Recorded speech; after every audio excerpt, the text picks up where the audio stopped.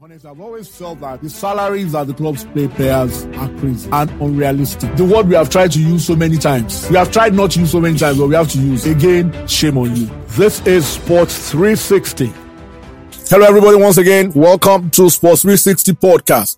We want to thank you for joining us this week.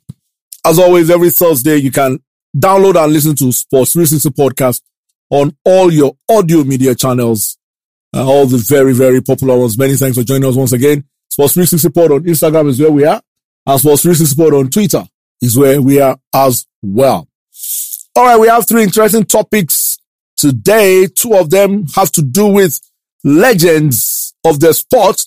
And for one of them, we have a guest in the house. I'll introduce him much later. But as always, Yemi Adesoya is here with me. Bodi Oguntuyi joins us via Skype.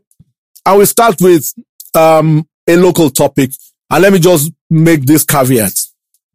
What we're about to discuss has nothing to do with the personality, has nothing to do personally with the person we are going to mention. Nothing against him, but the situation is just symptomatic of a few things that some of us in the media tend to do, and those things do not work on the long run. It's not for the benefit of the greater good, and it's like try to discourage us from pushing individual or personal agendas when it comes to our football. We call it the Okoye Inquest. And it's got to do with Super Eagles goalkeeper Maduka Okoye and all the fallout from the Nations Cup and all of that. Let me state this clearly. I believe in the adage, you win as a team, you lose as a team. And that's fine. But where that is not fine is when we become selective about it. The last Nations Cup, we were not so accommodating of a certain goalkeeper called Daniel Akpeyi, who made a mistake, considered a free kick, and I think he was banished from the national team for probably a couple of years before he got his place back. Now, where am I going? I personally felt at the time Maduka Okoye got into the national team, it was a media narrative pushed by certain people. That's what got him there. I personally didn't think it was earned. And I also personally felt that he was given continuous opportunities to try and prove himself and stake his claim to the national team, as was other players in the team. Like I said, this is just symptomatic of the situation. So, but when that happens, and after that, sections of the media trying very hard to shield him from criticism. Criticism comes with the territory. Now, also let me make this clear. We're not referring to the social media idiots who were threatening and cursing and saying all that's what we're talking about. But fair criticism, reasonable criticism has to be taken on board, because it comes with the territory. So, buddy, what do you say to the view that says the media, while the media can, suggest names, we should not be in a position to be pushing and actively using our connections and influence to get players into the national team? Because whether guys want to accept it or not, that's what happened in this case.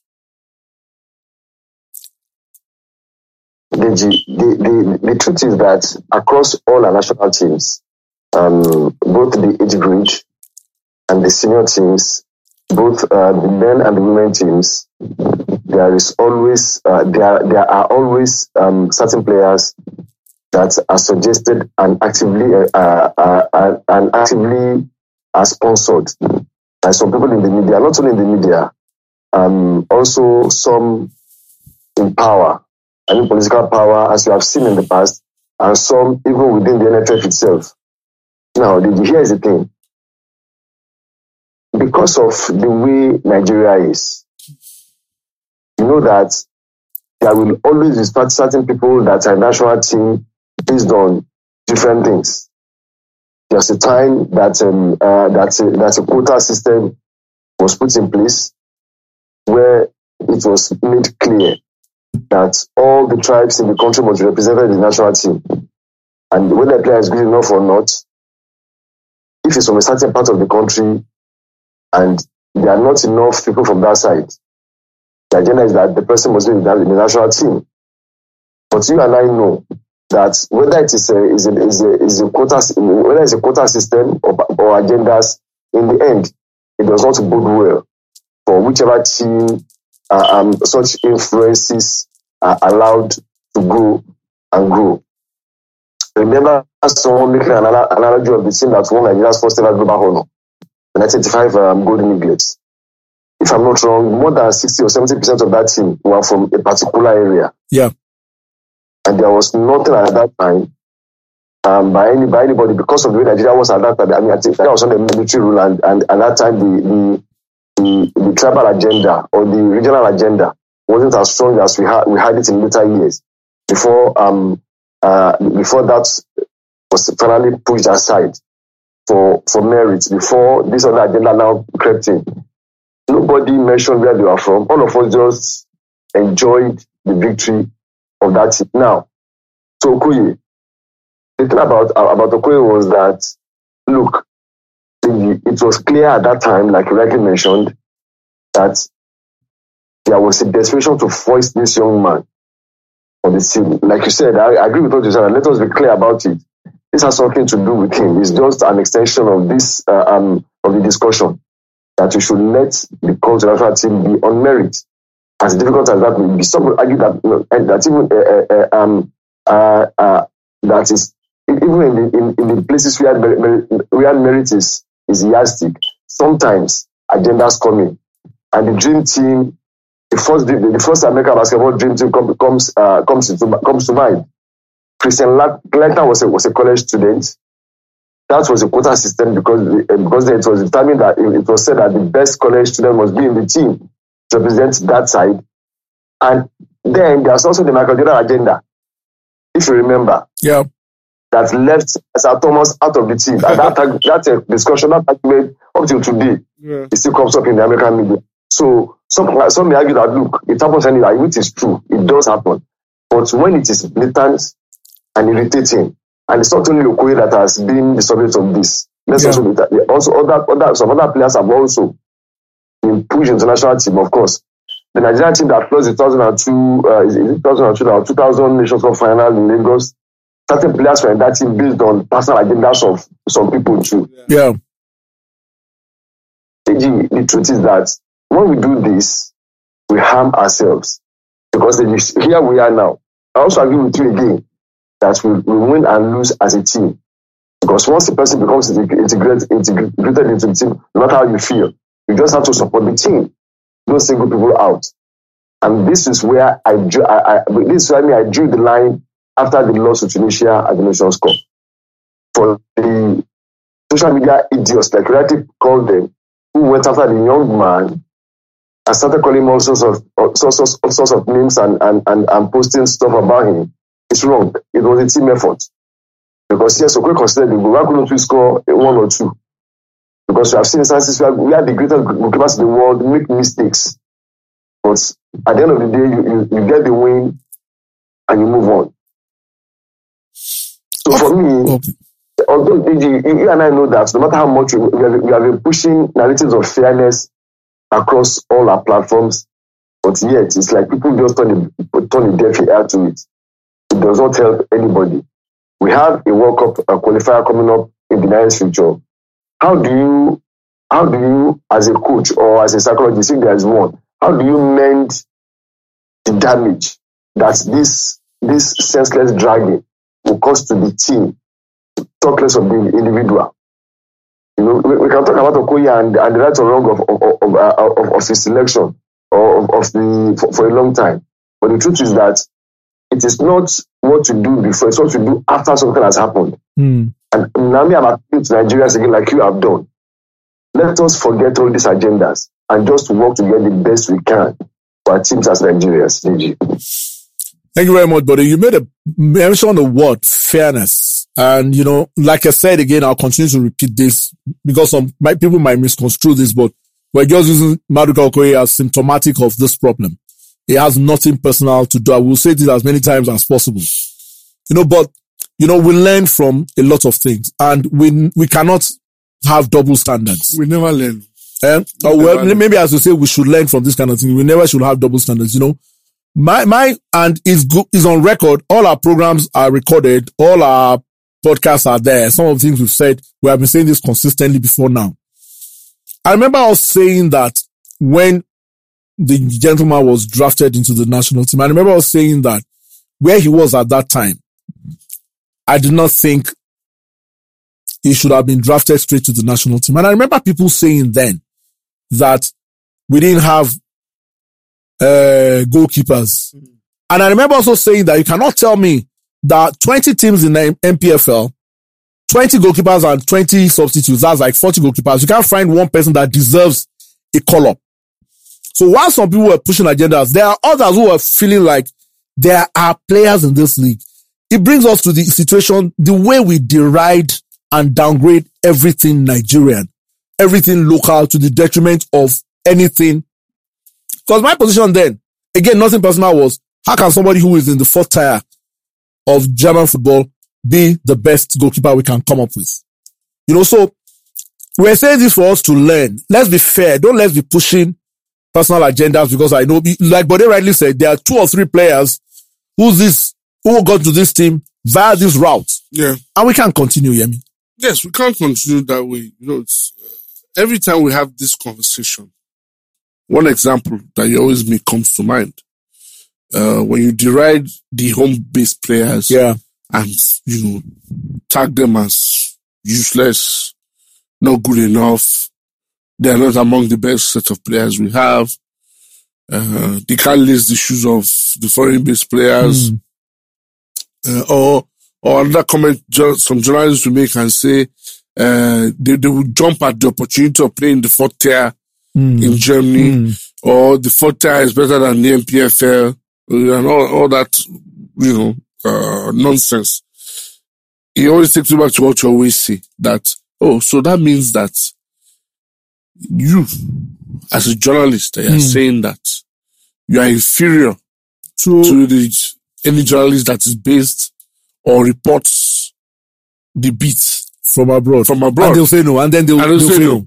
And then they go all up in arms and argue with you. Same way you tell a doctor, say, if a doctor makes that comment, you say, okay, so as a doctor based in Nigeria, you are inferior to the doctor based in the US or in Europe. And they go all up and say, no. Why would you say that? But it's the same thing. You know? So we need to get to a point where merit has to continue to be the order of the day. Yeah. I look at that squad and I can mention players that I do think that over time they haven't merited their place in the Super Eagles. Yeah. Because one, their club form had dwindled, they had lost their place, they're not contributing enough. But it just always seems that every time we put out a team list for the Super Eagles, they always seem to make it onto the list, even though their performances is nothing to hear out. Meanwhile, the other guys playing across Europe were doing pretty well. Who deserve the chance. Who deserve an opportunity, but because they don't have the eye of the media, or let me not use something that came to my mind. They don't have the eye of the media, or they don't have godfathers in administration, or they don't have media agents pushing their case. So they don't get a chance. They don't get an opportunity. That has to change. And that's why I said that I don't think we learn, because this thing has been happening for years. I always used to say when Guerrero releases his 23-man list that, you know, we could comfortably copy and paste it. Yeah. You know, the only player he dropped one time was Iheanacho, because Iheanacho's form deep. And that's the only player I can think of that dropped. And of course, David Akpeyi, who was scapegoated for our loss to Algeria. I think he was dropped for almost 2 years before he got back into the team. And that brings me to this issue of double standards. You know, again, nothing personal, but all of people defending Maduka Okoye now, and like we said, you win and lose as a team. If it was a local goalkeeper that made that mistake, we will not be saying the same thing. And that's where I worry. If it was a local goalkeeper that made the same mistake, these guys, none of them, to my record, when David Akpeyi was dropped for a mistake, nobody came out in his defense. Yeah. I can't recall anybody coming out and say, "Oh, why are you dropping David Akpeyi?" In fact, people felt like he should have been dropped. So we can't have double standards, because at the end of the day, we are killing ourselves as a team. Because so the question, but is this: one, imagine it was a local goalkeeper that was drafted into that made that error, and two, why the double standards? I can't recall anybody coming to David Akpeyi's defense when he was dropped for an error in 2019 against Algeria. The truth was that some people actually defended David Akpeyi. Okay, all right. Because I remember, I'm referring to people like us, because I remember we also had this conversation. It's a team effort. This exact same thing we are saying now for the current debate. It's what you said about Akpeyi, but that's just an aside. No, we said it. Yes, I remember. We said that. Yes, we did. But you know, the thing is that, like you said, look, in this team, I can guarantee you that 80% or 90% of these same people who are dragging Okoye now were the ones who said stuff about me. I can guarantee you that.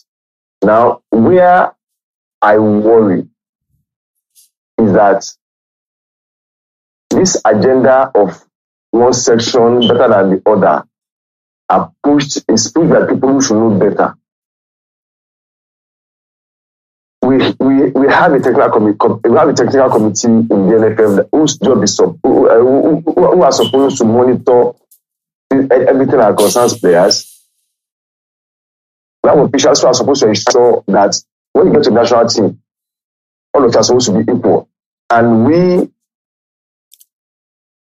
should have a coach that will make all the players feel comfortable when they arrive as a group, that they are a team. You know, remember we had a player who came on air on the radio station and claimed that the coach doesn't even talk to some of the players who are selected from team play Nigeria. Yeah. Do you remember? Yes. Mm.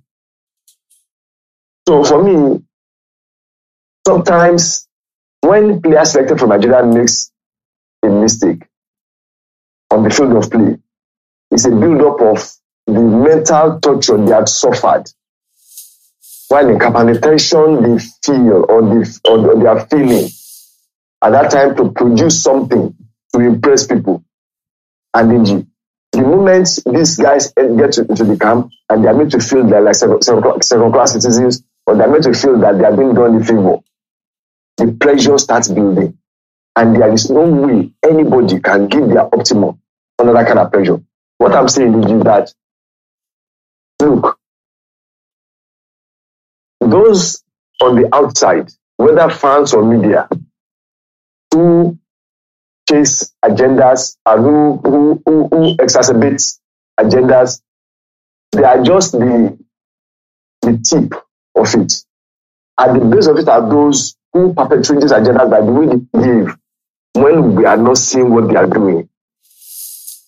Because, hey, if I say that, man, when you go to the training and you watch them running around together, you feel that all is well. But when there's somebody there and the player says, the coach doesn't even talk to us, already there's segregation for the Nigerians and non-Nigerians in quote. And I think we should address all of this. When that young man said that thing on radio, I felt that there should have been a seismic shift in the media. Yeah. It should have been. It was that thing was started about. We glossed over it to laugh over it, and nobody, not one person from the NFF, made a statement about that accusation. And for me, it is much more bigger than we are making it to be. Yeah. If Nigerians get called into national team from anywhere, and some are going to feel less than. That is why someone from Division Z, from Albania, can claim a shirt, because they are going to feel like they are kings and queens. That's the truth. And so while we point at the social media idiots and some in the media who are not, so let me not say the word. Let us also focus on those who perpetrate this agenda and they come smiling and making speeches in dressing when the team has looked to be on the course for victory. Okay, buddy. We'll round this up now. Yemi, final question on this topic is that Bode just alluded to it as well.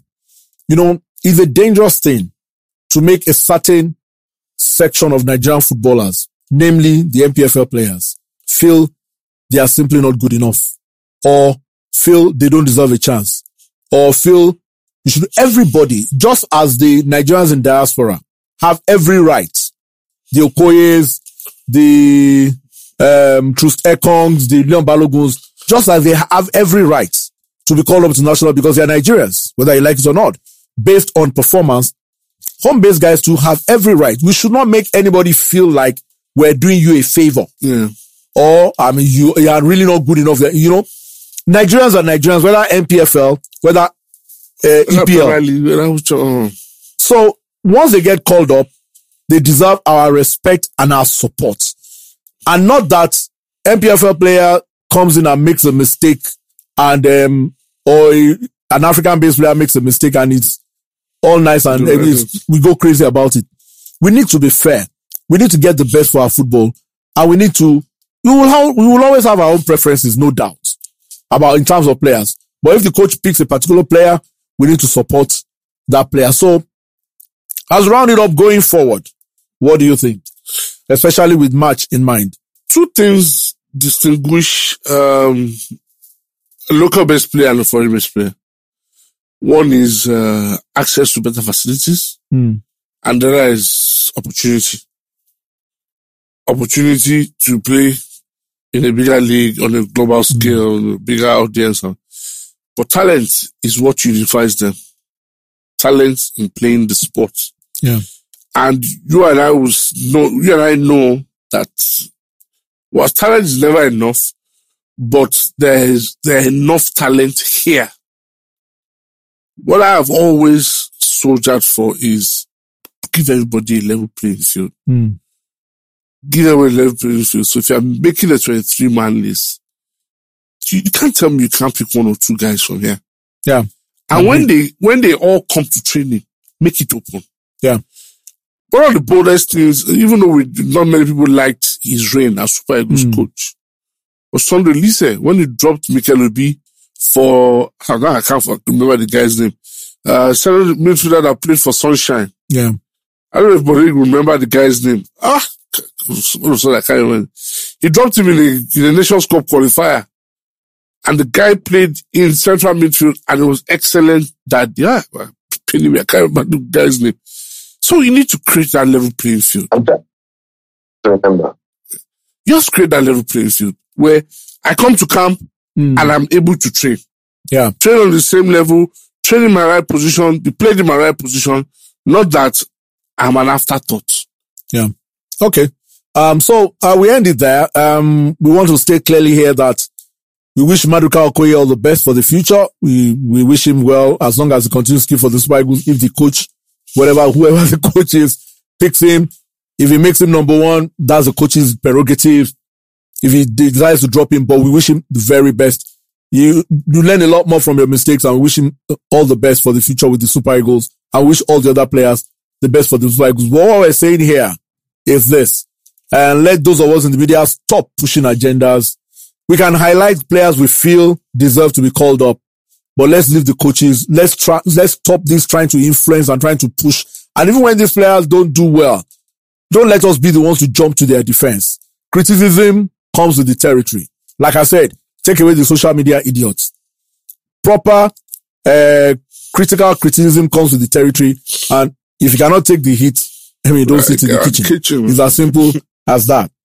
No, well, somebody who definitely can't take the heat, somebody who definitely has taken a lot of heat on the court is Rafael Nadal.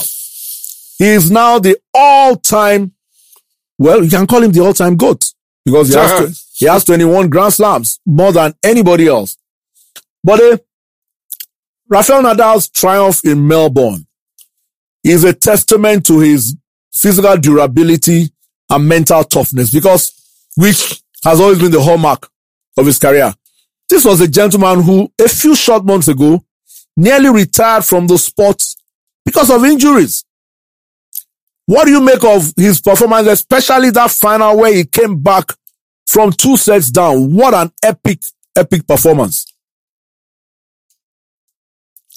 First off, congratulations to Rafael Nadal. I'm a huge Federer fan. And then when Nadal first started amassing Grand Slams, of course, because he was mostly dominant on clay, I felt that he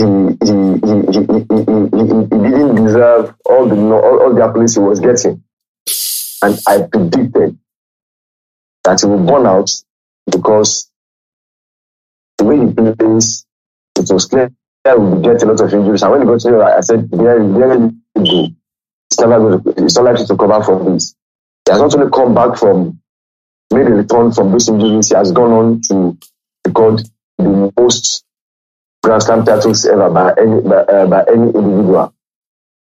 And for me, like you said, the fact that he was able to keep going is a testament to his mental strength.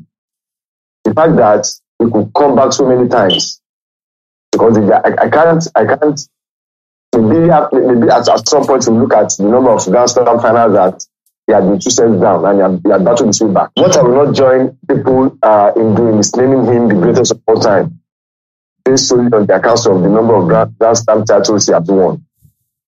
I remember that in football or soccer, some people call it, we refrain from calling either Messi or Ronaldo the greatest of all time based on the amount of titles or Ballon d'Ors they've won, because we enjoy the craft of these two men. Yeah. Why can't they stand side by side? I feel that anybody who had watched great tennis players over time, will tell you that all of them were unique in their different ways. I like the effortless in which Federer seems to play tennis. Now, I admire the ruggedness of Nadal. I like the fighting spirit of Djokovic. And Sampras was pure class when he was playing. I could go on and on about all these guys and the qualities they brought to the sport. And sometimes it is time and chance that happens to people that lead to them winning championships. For instance, I think no matter where this 21st Grand Slam is mentioned, some will say, maybe it's because Djokovic didn't play. But Djokovic did not play for a reason. We are talking about that in our previous podcast, and there are no guarantees. I think when Djokovic showed up, that's when we win. Yeah.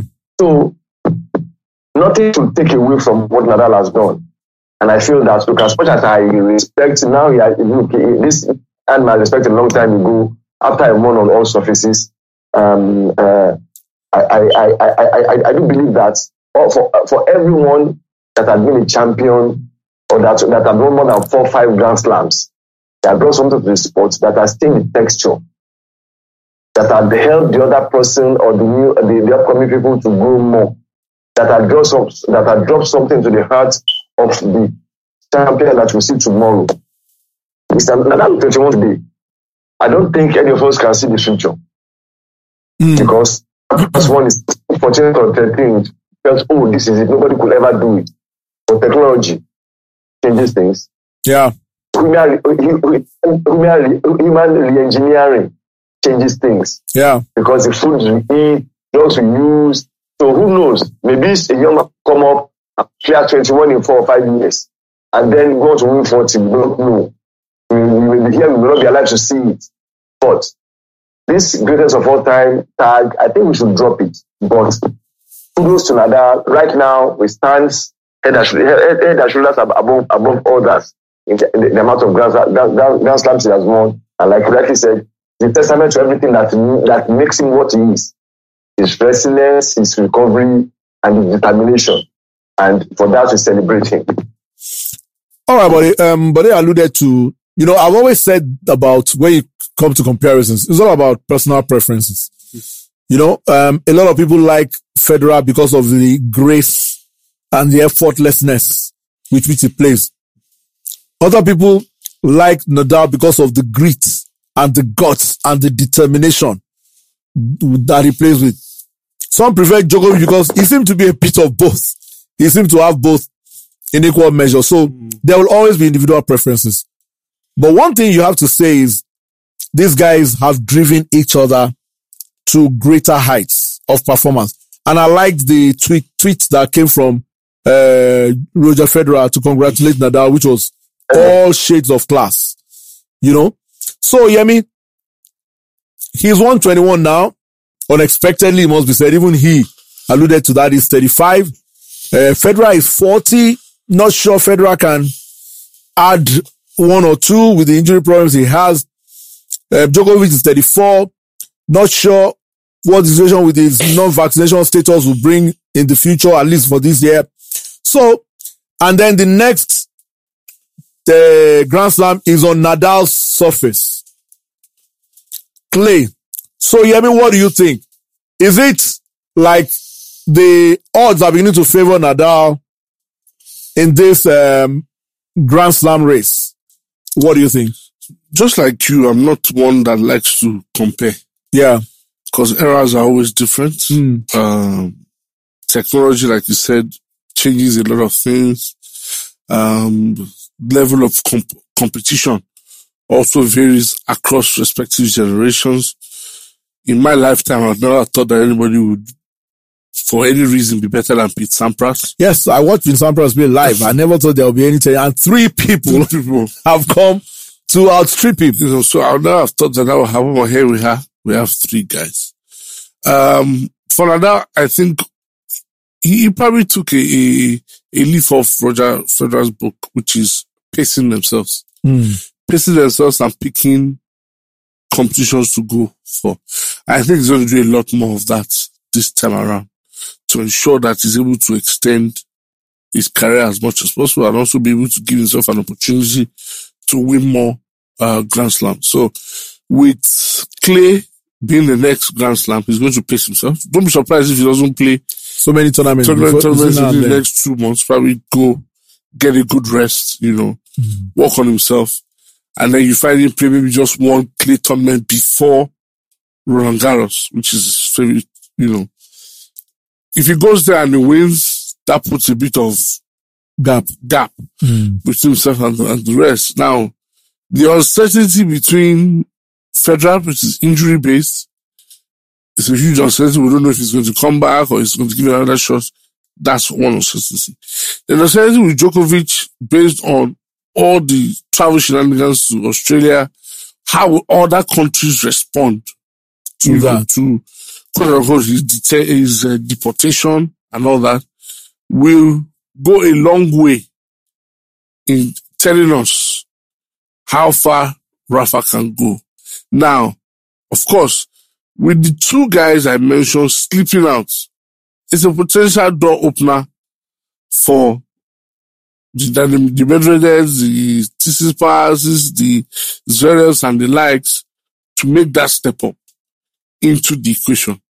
Now, will Canada win another Grand Slam this year? I think it's possible. And his best bet is obviously Roland Garros. Yeah. It's very, very possible if he keeps himself fit and fresh. Will the other two be able to do it well? With their current circumstances, it's going to be very hard for them to come back. So it's looking like Nadal will hold the title for the most Grand Slams, but I beg to differ in the conversation for greatest of all time. You beg to differ. I still fight for Pete Sampras.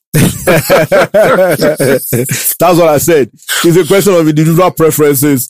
And I mean, I remember watching Sampras at the US Open. I think it was a semi-final against Alex Correia. Then 96 or 97. I can't remember the year now. And after watching that game, which he lost, he was sick. He threw up on court. He won. I think he won with a second service ace. In tennis, a second service ace is crazy, but having what that, I was like, no, there's no other guy who can touch this guy. And here we are 20 something years later. So to what Bode said, and Bode mentioned that we might be here, God sparing us another 20, 21 years And one young boy has come and has wiped the floor with these achievements of the Nadals and the Federers and the Samprases and the Djokovic's.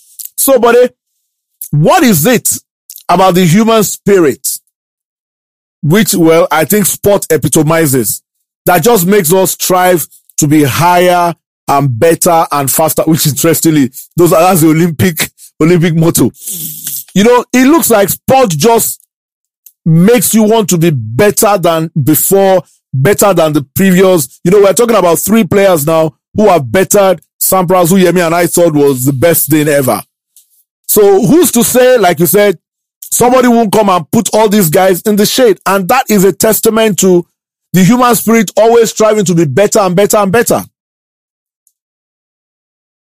You look across all fields. I think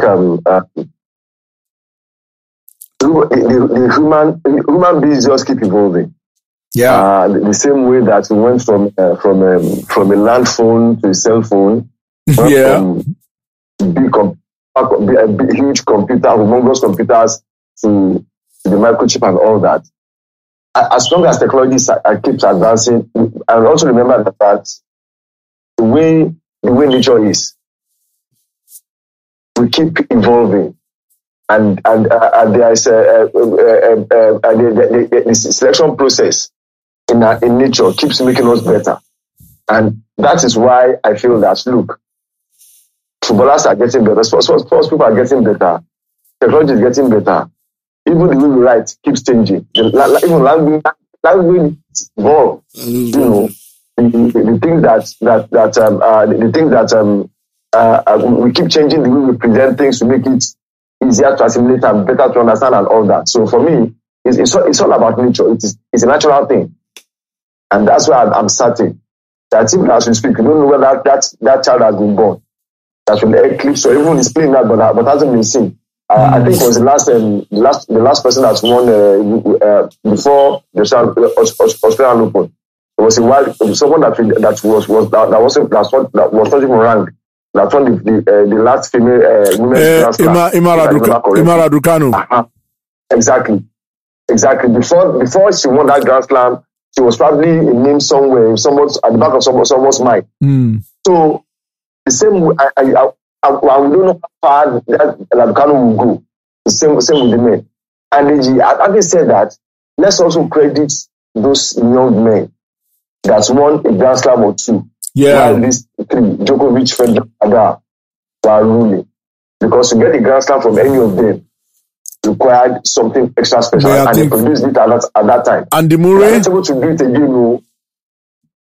So for me, look, that is why we love sports. No matter how predictable we think it is, some stories just come up that just wow you. Let me slip in something here. I'm still shocked at how well Gambia are playing. Gambia that has a population the size of Oshodi. The way they are playing Nations Cup, you had to go there, didn't you? And Gambia that was coached by a man that wanted to coach Nigeria, Tom Saintfiet. Even though they are out now, they can go with their heads held high. Yemi, for how long can these guys go on? They look like they're ageless.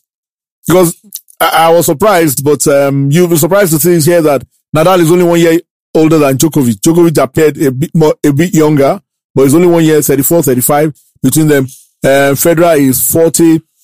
The way they've kept themselves and the way Buddy mentioned, Nadal had succumbed to injuries because of the sheer force of the way he plays. Please. You know, but he's come back.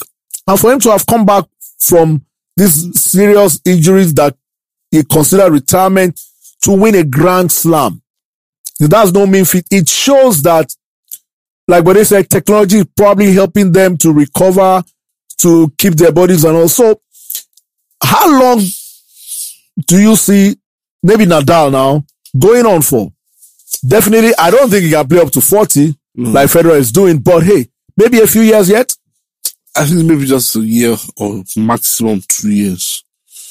The father time will always eventually call, and his body is already telling him.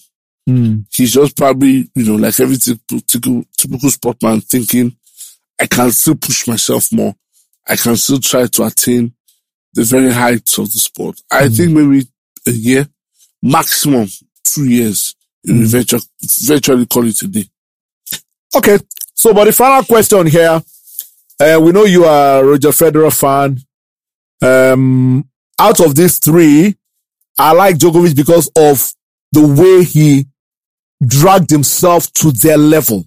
Because at the early part of his career, it was obvious that Nadal and Federer were shades ahead of him, but the sheer will to drag himself to their level, I respected that. A lot of people respect Nadal because of because of the sheer grit and determination and force that he played with. So final question as we close this segment to you will be, do you think Nadal as a player, as he grows older and as his body takes all the beating, do you think he can evolve into a player that doesn't play with so much brute force? Or do you think that is him? And if he loses that aspect of his game, he won't be as effective. I absolutely believe that. Nadal built his game on sheer force and brute strength. Although it was said that as much as you want to believe that, there are times that there are shapes of elegance to his game. Let us be clear about that. But I do think that the former is his hallmark, and I don't think he can change. That's where he's going to be.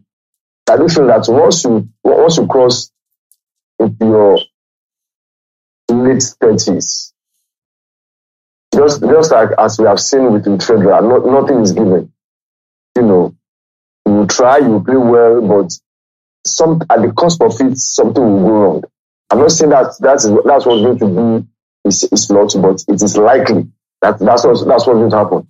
And I want to see how well he holds up at the French Open. Yes, it is that's his territory. Yes, that's also, but I want to see how he holds up, because trust me, it takes longer to recover. As good as technology is, when you are nearing 40, Federer will tell you that, a lot of sportsmen will tell you that. He has won the Australian Open, and I wish we would win a couple more, just so we could celebrate him more. But just like we felt Federer was indestructible, just like we felt that Ronaldo will score anytime he gets on the field of play. But I've seen that sometimes the spirit is willing, but the body will say no mass. I feel that for Nadal, the no mass moment is inevitably getting closer. No, like Muhammad Ali said one time that there was a time in his career that he will see the punch. Before the punch comes, he has dodged the punch. He has ducked and dodged the punch. And he said there was a time in his career that he will see the punch coming. He knows he has to duck the punch, but he won't be able to move. And he said that's age. So Father Time catches up with everybody eventually. But what a career these guys have all given us at various times and at various levels. And so Nadal, 21st Grand Slam title. We wish him well for the future. Let's go to a man that had a 22-year career and is a legend. If ever there was a greater word, we would mention that word in connection with this gentleman. For this segment, we're joined by Tosin Adeniji. Tosin is our in-house NFL expert. Tosin drinks and sleeps and eats everything NFL. And we come to Tom Brady, who over the past few days announced his retirement from the sport of football. I don't want to tell you the story of my first time in America and what football did to me when I thought football was our own soccer. That's a story for another day. And there's a number sequence that Tosin sent that we use on our show, use part of it, but I'll run it now.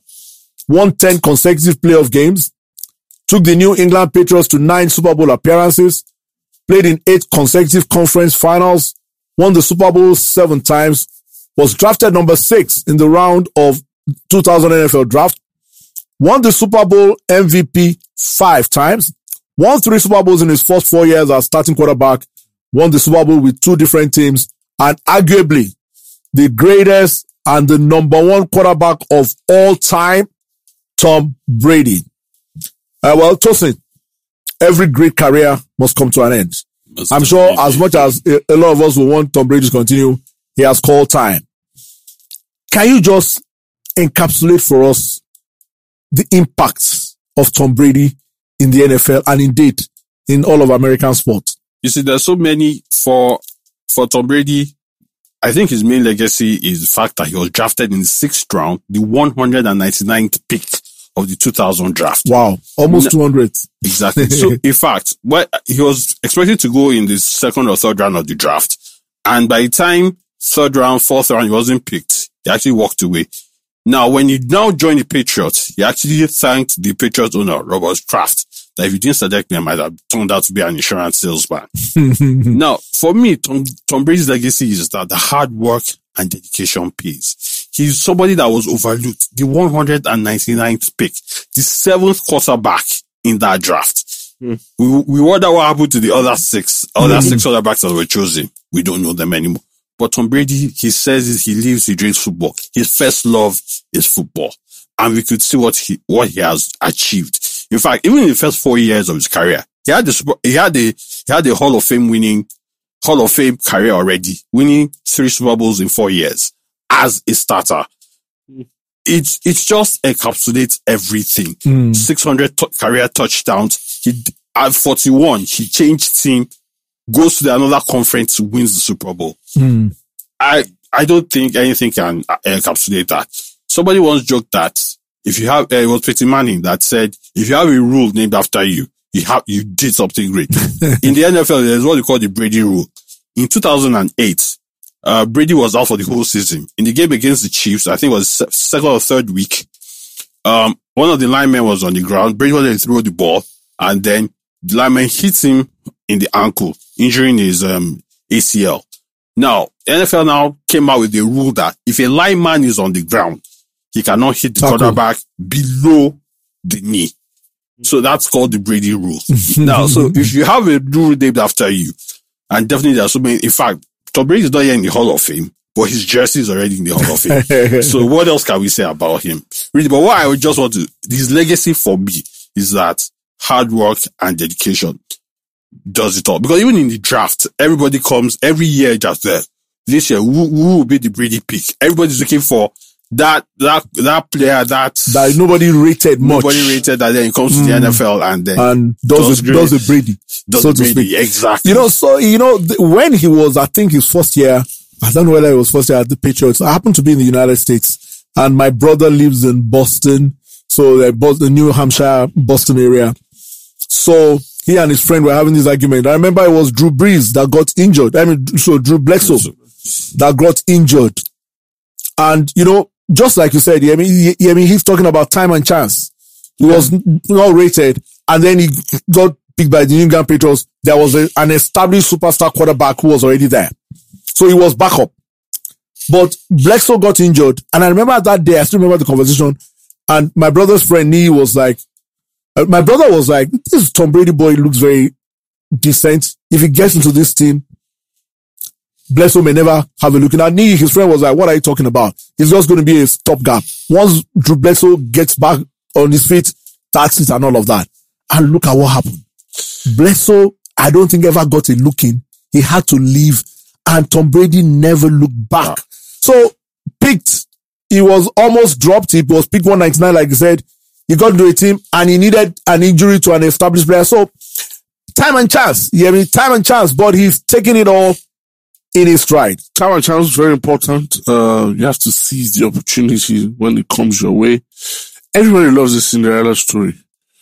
This is the Cinderella story because at being drafted 199 in the 6th round, I'm sure at the point they would have probably put off the phone, probably moved on and probably be feasting whatever it is they're prepared for draft night. And then the call comes in that, and then you look at yourself and ask yourself, what am I going to do in this team? I'm drafted so far behind. Obviously, they don't need me. But then he means that he kept working.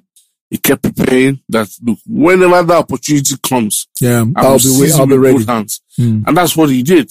And that's why he's come this far in his career that everybody's saying, he's the greatest quarterback of all time. He's had a lot of, and I think another thing that makes Brady quite special is if you look at the early years, when he had the likes of Randy Moss, and then that changed to the likes of Antonio Brown, Gronk, Ron Hernandez. He's had different type of receivers, tight ends, play with him. But the same output remained the same. Delivery remained the same. He kept those numbers up, despite how much New England changed over the years, because obviously, Bill Belichick always seemed to tweak his team. And of course, with the likes of, Hernandez who had, legal troubles and all that, they were able to tweak his team, but he remained the same guy, producing the same results. Many teams lose out when the personnel changes. But he always maintained that level. And moving to Tampa. The interesting thing about moving to Tampa is that a lot of the guys in Tampa were guys that were probably that given up on. Antonio Brown being one of such people. Antonio Brown, Mike Evans. They've given up on a lot of them. But these were all guys who also felt that they had a point to prove. And him also coming to that franchise, looking at, look, I want to show people that I can go to another franchise and win a Super Bowl. That I think is the height of his greatness. Okay, but quickly, you are in the United States right now. What has been the reaction to this retirement of Tom Brady in the US media? It has been mixed, AG. While some are saying that it's about time he considers retirement, some are saying that, look, the fact is that this guy is shooting for the Hall of Fame and all that. But one thing that is talking that is that everyone is in awe of what he has achieved and his talent. And then, like Tosi said, I didn't realize that he had numbers 1 to 10 until I had all the numbers. And for me, to be picked almost at 200 and to achieve this much, I couldn't help but do a comparison between himself and Nadal. And how they share the shape of their personality. Tells us this, that as human beings, all you need to do is believe in yourself. As a huge, once you believe in yourself, anything is possible. A personal comparison. Even if you don't hit what you are aiming for, you are better for it. You are better trying. Fantastic. Tosi, Joe Montana, Joe Namath, Troy Aikman, John Elway, Brett Favre, Peyton and Eli Manning, legendary quarterbacks that came before Tom Brady. What is it about Tom Brady that makes him different from these guys and that makes his impact, apart from the Super Bowl wins, of course, that makes his impact so huge and so transcendent across all the sports and even across beyond NFL? You see, one thing is, it's his humility. Yemi talked about when Patriots evolve. When you're a star player, you should be the highest paid player. But in 2007, 2008, when the Patriots had the Super Bowl draft for about 3 or 4 years, Tom Brady actually took a pay cut to bring in the likes of Dante Stallworth, Randy Moss, and the likes. Fact is, they went 16-0 that season. Unfortunately, they lost out in the Super Bowl to Eli Manning and the New York Giants. Unfortunately, but it's just his humility, and then we call him Mr. Clutch. When you need that play, when the game is on the line. I'll tell you a story about his first Super Bowl win in the AFC Championship game. That was his first season. He just took over. He had an injury. He had to be taken out. Drew Bledsoe saw the game. Patriots went to the Super Bowl. against the Rams came back 1 minute 30 seconds to go. The game was tied at 17. John Madden was the commentator. He said, Patriots should just run the clock out and let's go to overtime. From his own 17-yard line, he drove it down to about the 30-yard line of the Rams. And then with 7 seconds to go, and Vinatieri came, kicked a field goal, and that's how they got their first Super Bowl. What I'm just saying is that he's always there. There's so many games I've seen. Examples, yes. So many games whereby I'll be like, no, Patriots have lost this one. Even the title they won with the Bucs. Remember how that went? Yes. Yeah. I'm like, so many times I was like, Patriots have lost. In fact, I'm not a Patriots fan. I always like, why is this guy always completing pass after pass after pass? I remember 2019 AFC Championship game against the Chiefs. Mahomes was the bad. Everybody was like, this guy was just completing. I was like, do these guys don't have a defense? He will just, so he's Mr. Clutch. Any day, anytime. Brady's reliable. Yeah, you talk about the likes of Joe Montana, Peyton Manning, but Brady has always been there. He's really Mr. Reliable. It's fantastic. We can go on and on this conversation. We've mentioned two gentlemen now who have taught us certain things. The power of the mind. Tom Brady, and of course, we previously talked about Rafael Nadal. These were guys who had humble beginnings. Maybe Tom Brady more than Nadal, because Nadal was seen as a youth prodigy. Tom Brady, you mentioned, but how they evolved, how they believed in themselves. You said Mr. Clutch. Both of them, we just saw Nadal put up a top clutch performance, 2 sets down in the final of a Grand Slam. How many people can do that? And he's done that more than once. So, it encapsulates what sport means to us as a people, and what sports can do for every young boy or girl. It can turn your life around. And even when people have given up on you, once you don't give up on yourself, there's always a chance. And I think that's the lesson to learn from today's podcast. We want to thank Tom Brady. We wish him well for the future. We want to thank Rafael Nadal. We wish him well for the future. 2 great careers. One has ended. One is ongoing. We don't know how it will end, but we hope it will end definitely. What he has achieved, his legacy, the last Rafael Nadal, it is set. It's been a great podcast, not devoid of all the negativity that tends to happen. Very happy about that. Buddy, thank you very much. Go back to bed. Have your sleepless night. Tosin, you will be back in 2 weeks, Tosin, because the Super Bowl will have taken place. So we want you back. Well, we'll do Super Bowl and capture all the magic and all the essence. Super Bowl is actually on my bucket list. I have to attend one Super Bowl before Baba God calls me, by the special grace of God. Yeah. And I want to thank Yemi Adesoya also for his insights. And most especially, I want to thank you for joining us on Sports 360 Podcast. Sports 360 Pod on Instagram and on Twitter is where you can reach us. The podcast drops by 12 noon every Thursday. You have the pod link. Just go and look for it and download and listen every Thursday. All right. Thank you very much for joining us. See you again next week. Bye-bye.